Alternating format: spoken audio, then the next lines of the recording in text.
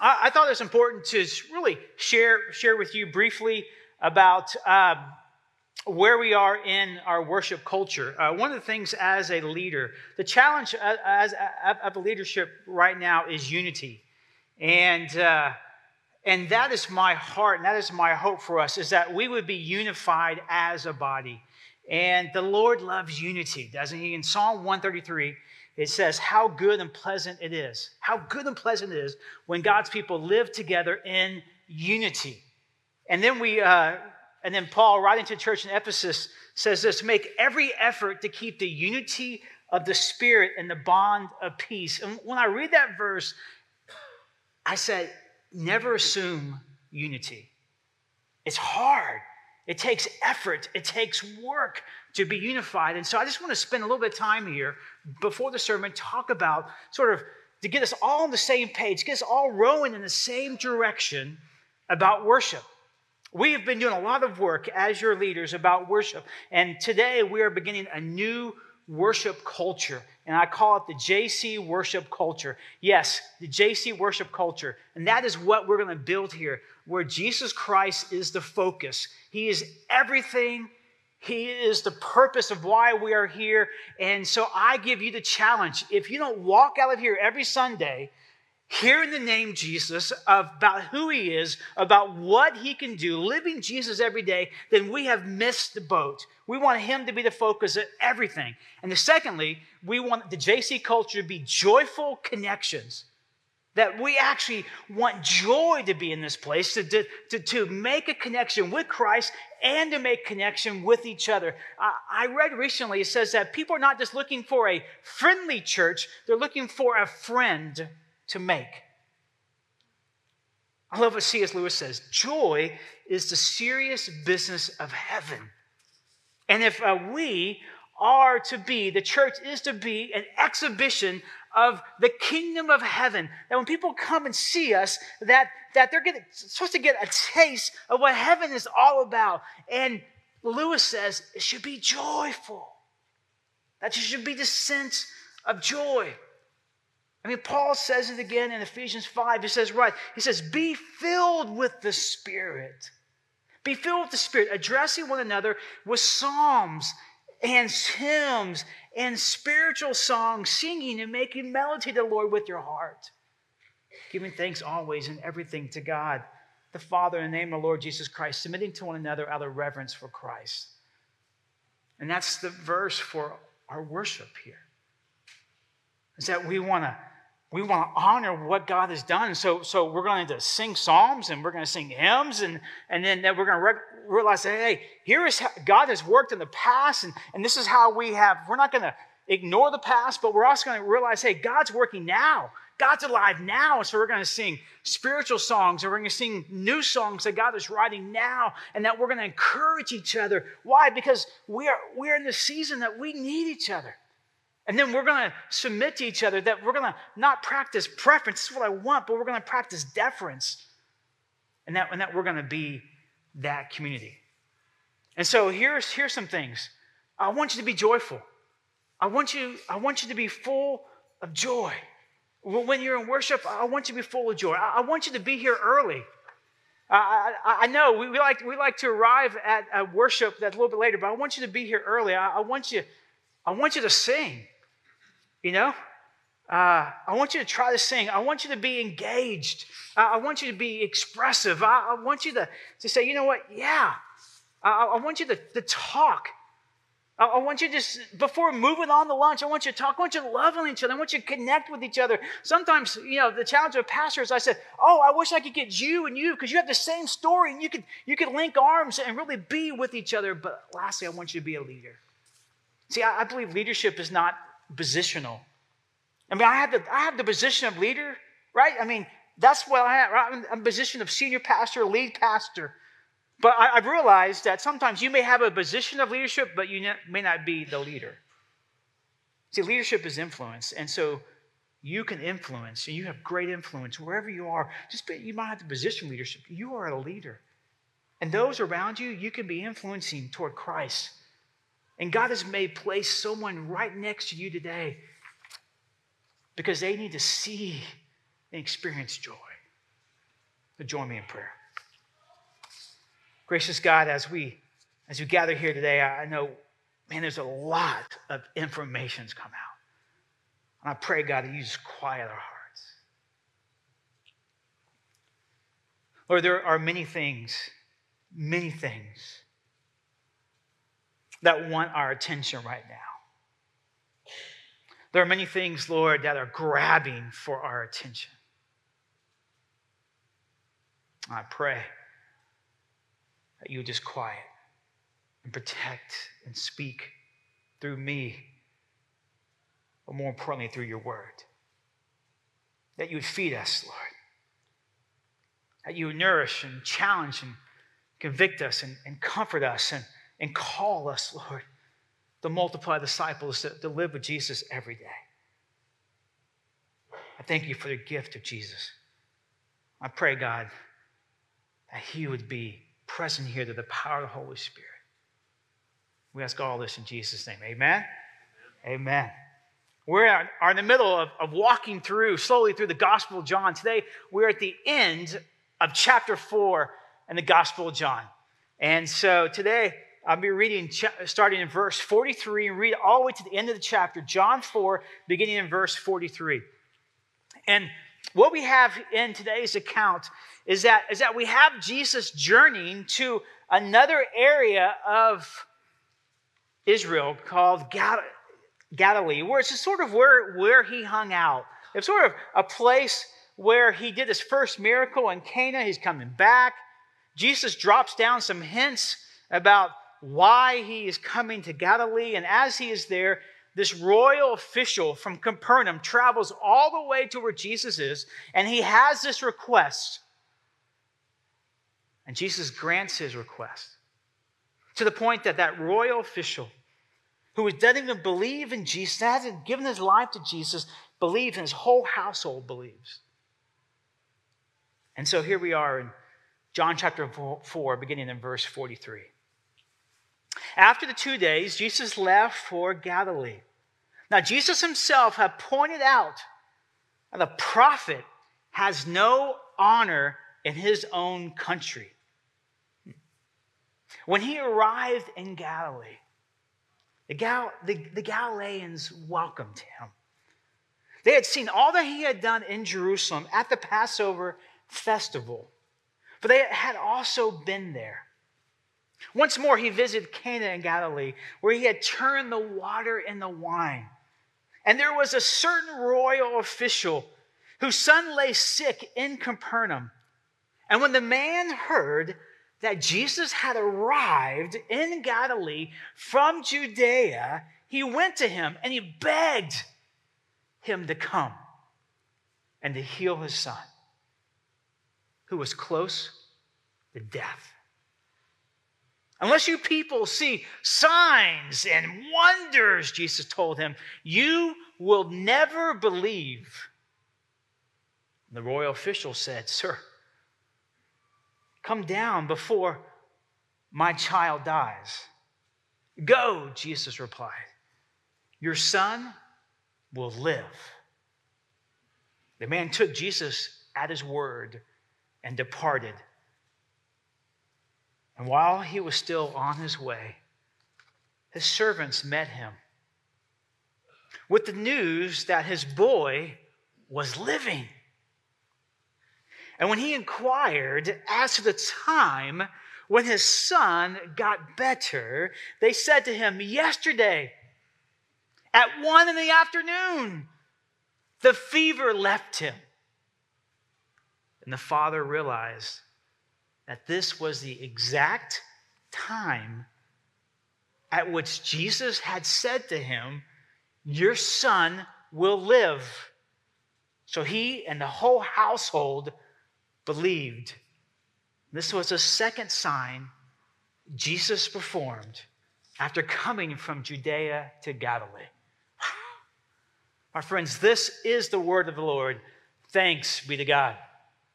Oh my goodness, there's so much in this passage, and what we see here is that Jesus is the rejected one, and that Jesus is the exploited one, and that Jesus is the one who's to be worshiped and honored. And what we see here is that as John puts together this passage, is that we see that not everyone will bow down and worship Jesus. Especially those who should, those who know them, that Jesus will be rejected, that he will not be accepted, that God's gift to humanity will be rejected. And then there's some who will exploit Jesus, who will just use Jesus for their own selfish gain and to sort of put forth and to progress their own self-identity and their self-worth and their own dreams. And then there will be some that you least expect who will honor him, who will respect him, who will worship him. Let's sort of look at that. Jesus says this, as he is leaving and going into Galilee, John puts in this paraphrase. He says, a prophet has no honor in his own country. This is repeated throughout the Gospels. Jesus says it to Nazareth. He's in his hometown. He's with his own people. He's in his own synagogue. And after he reads from the prophet Isaiah, he says, today, this scripture has been fulfilled in his hearing. And all of a sudden, all the folks say, whoa, wait a second. Isn't this Mary's kid? Isn't this Joseph's son? Isn't this the carpenter's son? Isn't this Jesus who has sort of been raised with us? I mean, first of all, what this gospel writers tell us is that after Jesus says this, that people were amazed at his teaching. But then they began to come to their senses. Nah, he hasn't been schooled. He's young. He's raised by a carpenter. We know this guy. Like we did business with his father, that he was in our Sabbath school, right? And I'm his teacher, and we played Little League with him and T-ball, and we saw him learn how to drive and all this stuff, and then now he says that he's the Son of God?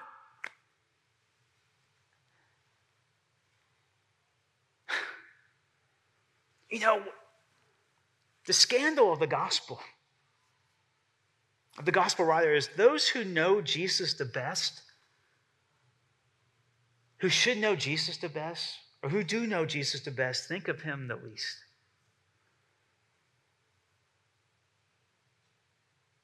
I mean, think about like those in Nazareth who have been with him for over 30 years, those who really know him, think of him the least. Jesus says a prophet has no honor in his own country. We read in Isaiah 53 the messianic prophecy. The Messiah was despised and rejected by men. We read in John 1 that he was in the world, and though the world was made through him, the world did not recognize him. And goes on and says that he came to that which was his own, but his own did not receive him. What we have here in this first part of this chapter, of this passage today, is that we have the tragedy of human life. We have the ugliness of humanity. We have Jesus' anthropology. William Barclay says that the Christian faith is a revelation of God and a revelation of humanity. What we see here is in this revelation of who we really are as humans, and that there is a sense of us where we don't want a Savior. That even though we may know everything about Jesus, there's a part of us that wants to reject His Lordship, that wants to reject His presence. That, to be honest with us, if we're really honest with ourselves, we don't want Jesus. And there's this part of the gospel of this rejection of Christ. There's this man named Brent Bashore. He was an atheist and became a Christian. And was asked, hey, why did you denounce atheism and why did you embrace the Christian faith? And he listed all these reasons. And number 10, it's just really fascinating. He said this. He said, when you combine the two core doctrines, the doctrine of sin, the doctrine of human depravity, that we as humans are broken, are not what God wants us to be. And then you put that aside, that we were created in the image of God, and that we can have a relationship with God, and that there was something divine of why we were created. And you put these two together, which the Christian faith does. It holds these two doctrines. He said this, it explains to me and it predicts the world better than anything else. And that we were created to have a relationship with God, but yet we're fallen and broken. And he said, of all the world's religions, the Christian faith makes sense of the world to me. What we'll see as we make our way to the Gospel of John is that this rejection of Jesus grows and increases and grows. There's an idiom that says this: familiarity breeds contempt. Familiarity breeds contempt. See this in marriages. You know, he's not really what I thought he was. I'm getting tired of this and that, or she's not really what I thought she would be. And as we're growing older, it's just the same old thing. What happens? Contempt. I go to church, it's the same old thing over and over and over again. It's the same thing over and over again. The pastor tells me this and does this, and it's the same job over and over again. Every day is the same over and over again. What happens? Familiarity breeds contempt. It's all of a sudden, if we're not careful, our hearts become hard. We lose the awe and the wonder and the joy. It's no longer. Carey Nieuwhof says this. He says, here's some early warning signs. You don't celebrate anymore. You don't cry. You stop caring. The meaningful, it's mechanical now. The passion, it's hard to come by. You no longer believe the best about people. I remember meeting with my friend Jeff in Houston. He said, this? He said, Brian, the one hurt I have about being in ministry is the longer I'm in ministry, the more I distrust people. I was like, it shouldn't be that way. It should be that way, right? No. Stop believing in people. We protect our broken heart. I don't want to be hurt again. And when I realized that this is natural, it's common. I mean, take, for instance, the church in Ephesus. Jesus comes to them in Revelation chapter 2. It's an amazing church. He comes and he says, hey, you're doing great things. You're working hard. You're patient. You're discerning. You're testing. Man, you love the truth. You know the scriptures. I mean, you have a strong name of the Lord. But, in chapter 2, verse 4, it says this, but here is what I say against you. Here is the one thing I have against you. You do not love as you first loved me first. You do not love as you loved at first. Another translation said that you have fallen out of love with me. Familiarity breeds contempt. You've had the zeal for truth, but no love. You show up for the Bible studies, there's no love. You stood against evil,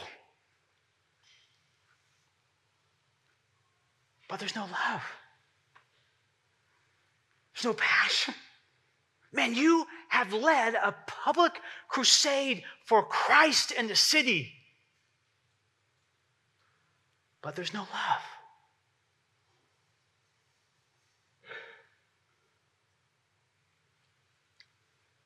There's seasons of dullness, seasons of hardness, seasons of not getting what I want, seasons of cold, of lukewarm, seasons of taking God for granted, seasons of feeling neglected, tired, needing rest, seasons of filling up our calendar with all the good things, yet missing the love of God. COVID has changed the church. COVID has changed us. It's changed our country, changed our world. I'm afraid to think how it's changed our generations. It's still changing us. And one of my failures as your leader is that I thought, wow, when we start having in-person services, everybody's going to come back and go like, man, it's so good to be back. Oh, I just can't wait to sing. Oh, I can't wait till the doors open. There's going to be a line out there. We're going to have traffic down there.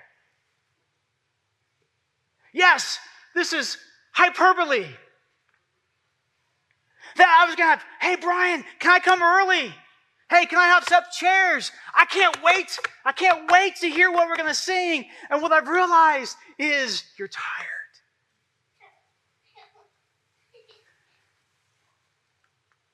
And we're tired. And we want to do it. But we don't know how to do it. Because it's not there. I'm trying to go to the well, and it's just not there. That you're worn out, and that we're back. And we're trying to be there. We know we need to be here. We know we're back, but our hearts have some work to do. And so I failed as your leader.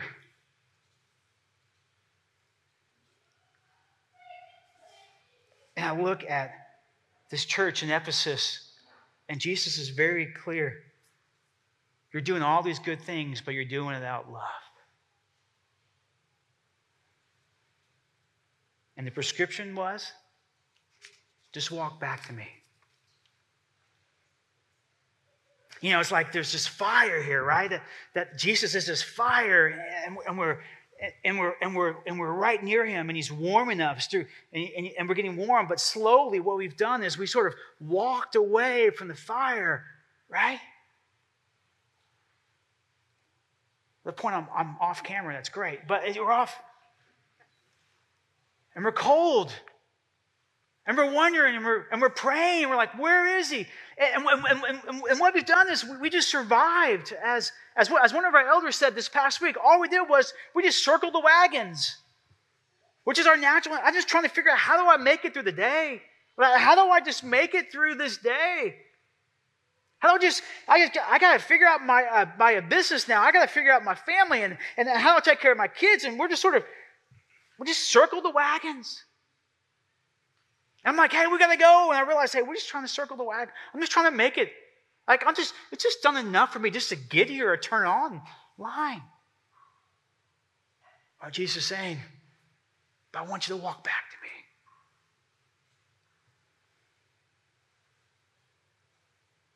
Come back to the fire.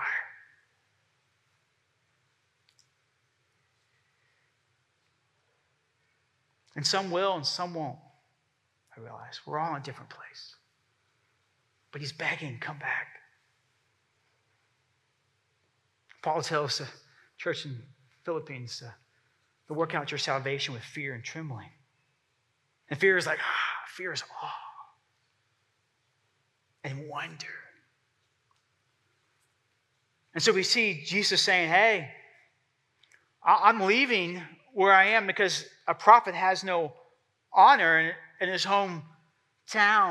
And he's saying, so we have this thread of rejection. And then Jesus comes into Galilee, and they're like, yes. And they welcome him. I'm like, here's the guy. We were there at Passover when Jesus came and turned the tables upside down. And we saw all these miracles he did.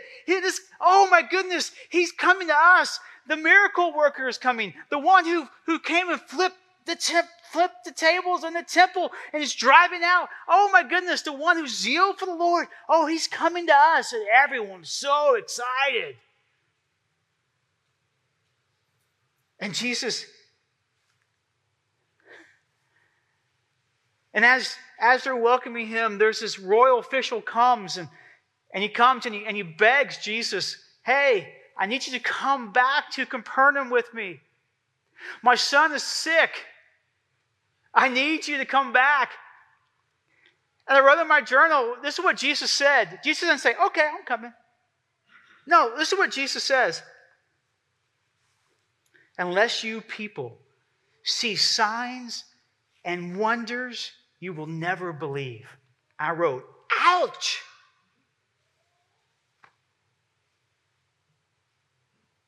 Unless you people see signs and wonders, you will never believe. And we have this buildup, right? I mean, Jesus turns the water into wine, that he's the new wine. And then Jesus is in the temple and he says, I'm the new temple, right? And then Jesus meets the woman at the well and he says, I am the new well. And he's back in this area. Everyone's like, oh, Jesus, I can't wait to see what he's going to do. I can't wait to see what miracles he's going to perform. And then here's this royal official. Everyone's, ready. I can't wait. I can't wait to see him. He's going to heal. And all of a sudden, Jesus gives this indictment, this judgment. Unless you people see signs and wonders, you will not believe. And I wrote down, oh my goodness. Ouch. I said, what is going on here? And Jesus is saying how many times we want to exploit him. That we want to use him. Right? I want to get that job. So here's what I'm going to do. I'm going to start praying because that's what I want. But then I don't get it, so I get mad at him. Or I'm going to build this relationship with Jesus because I want him to do all these things for me so that I can be elevated. See, my relationship is all about me, of what I want in my life and what I want to get. And so when Jesus doesn't deliver, we say, hey, well, he's not really for me. He doesn't love me. He doesn't know me. Jesus says, be careful of using me, of exploiting me, of exploiting your selfish game in my name. Yes, we know the scripture, right? You pray for anything in my name, and I will give it to you. Ask and seek and knock. But there's a clause in there. It says, in my name, for my sake, for my glory. And the prayer is not, God, this is what I want, is that may your will for my life, may your desire for my life, may everything that you want for my life be glorified. And that is tough because it may not be what I want. Jesus says, hey, be careful. I haven't come here to be exploited. I'm not just circus worker. And so then we have this royal official. Jesus now turns to him. And this is what he says. Go. Go. Your son will live. So John tells us that the man took Jesus at his word and departed.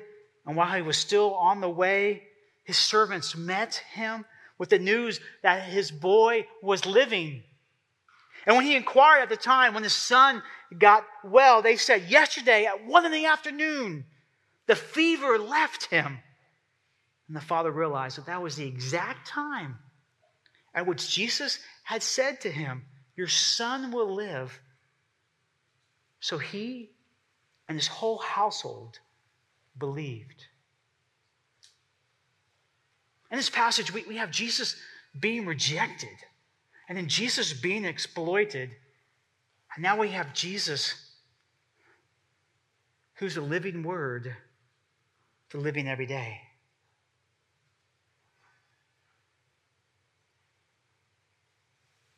That we can reject him,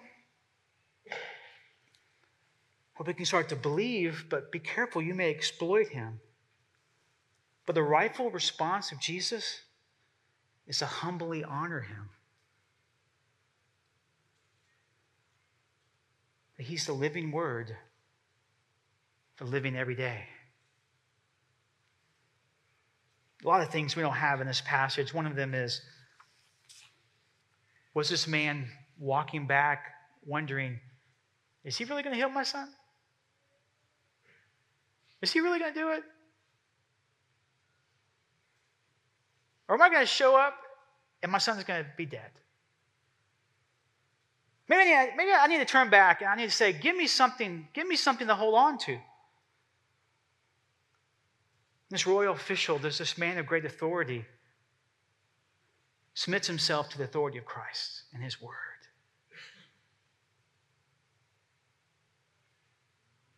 And the way back from a hardened heart is to trust Jesus with his word.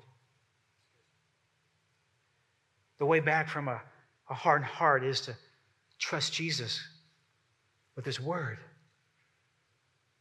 He's not just the promise maker, he is the promise keeper. When he says he will not abandon you, he will not abandon you. When he said he will not forsake you, he will not forsake you. When he says that he knows every hair on some of your heads, that still some of you still have hair, he knows you. He knows that you're worrying about your son who is ill. He knows that you're worrying about your business and how you're going to make it in this new economy. He knows he's worried. He knows your worries. But in the midst of that, I still want you to love your enemies and pray for them. I still want you to love my Father with all your heart and with all your soul and with all your strength.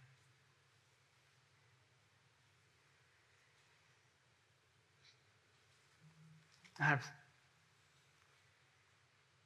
think some of us are still worrying if Jesus is really going to do what he said he's going to do.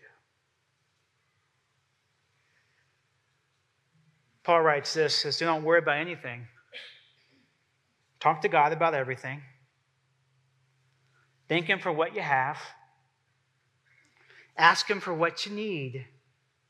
Then God will give you peace.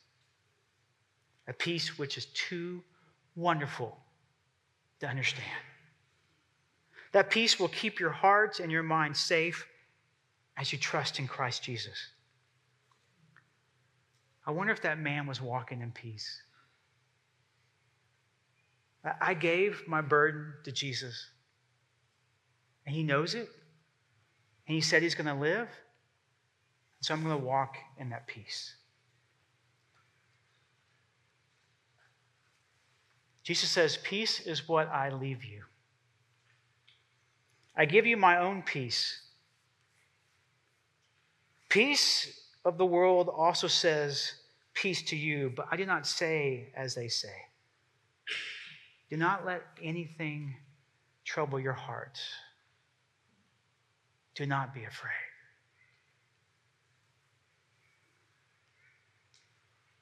The gift of today is peace. Not worry, not doubt, not fear. It's peace. And today, He wants to give that gift to you. Jesus says, I give you peace. He's ready to offer that peace to you right now. And He has it. He hears it. He's going to take care of it. Let us pray.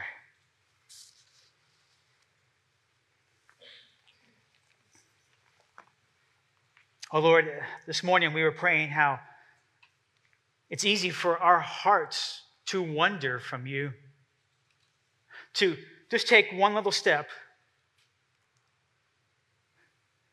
But you give us peace. You give us peace that's beyond all understanding.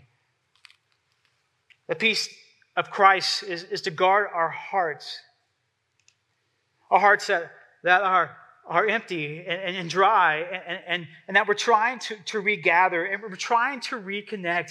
And God, we just want to know that you are hearing our cries. We want to know that you are with us, that we're not on this journey alone, and that you are with us, and that you are near. And so, God, will you make that clear to us now? Lord, will you let us know that you haven't forgotten about us? Maybe that there is something in our lives that, Lord, that we haven't brought to you, that we're trying to control. Maybe right now is the moment to release it to you.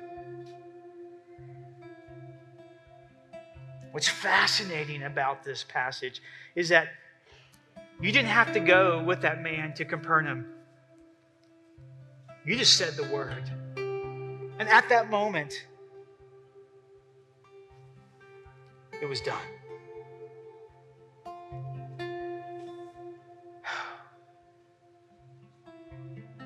Restore us to our first love. Revive us. It's been hard coming back. It still is, Lord. We're trying to sing, but boy, it's just the life behind it's not there, but you're so good to us. And like that good shepherd, Lord, you care for us, you provide us, and you lead us. And so, God, may we not leave here today in fear, but in peace. We don't know what tomorrow has in store, but we do know one thing, that you'll give us peace. You got it. You got all this, Lord. You are sovereign and you are mighty.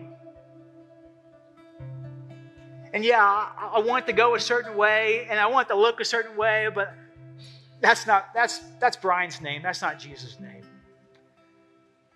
And so we believe, but help our unbelief. Maybe there's some areas of our life, Lord, where we're rejecting you. Where we're saying, I don't want you in that area. I don't want you to come and look at my money. I don't want you to come and look at my web searching history. I don't want you coming to work. I don't want you coming into my relationships. Because I don't want you to mess with that. I don't want you to meddle with that. You say, okay. But if you want peace, you have to give it to me.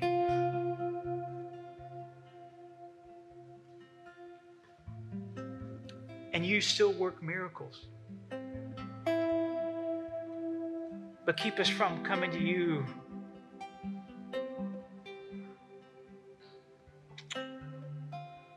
trying to expect, or just walk in faith, knowing that you will work a miracle.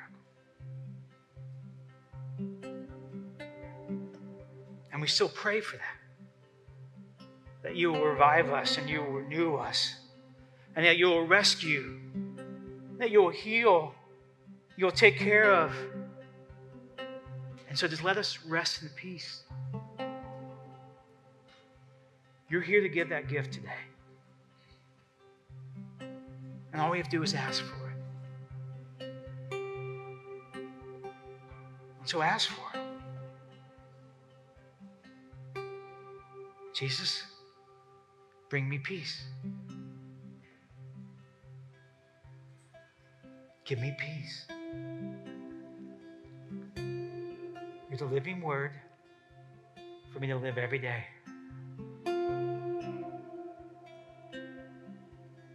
Oh, you are absolutely amazing. And your grace is truly amazing that you would save us and rescue us. And so, Lord, be with us now as we sing this powerful hymn. A song, oh Lord, that we have sung by ourselves and we have sung through generation. And maybe today we'll sing it for the first time, that you saved a wretch like me. And for that, we love you. And we walk in awe and wonder of who you are. Restore us to you and to each other. We ask all this in Jesus' name. Amen.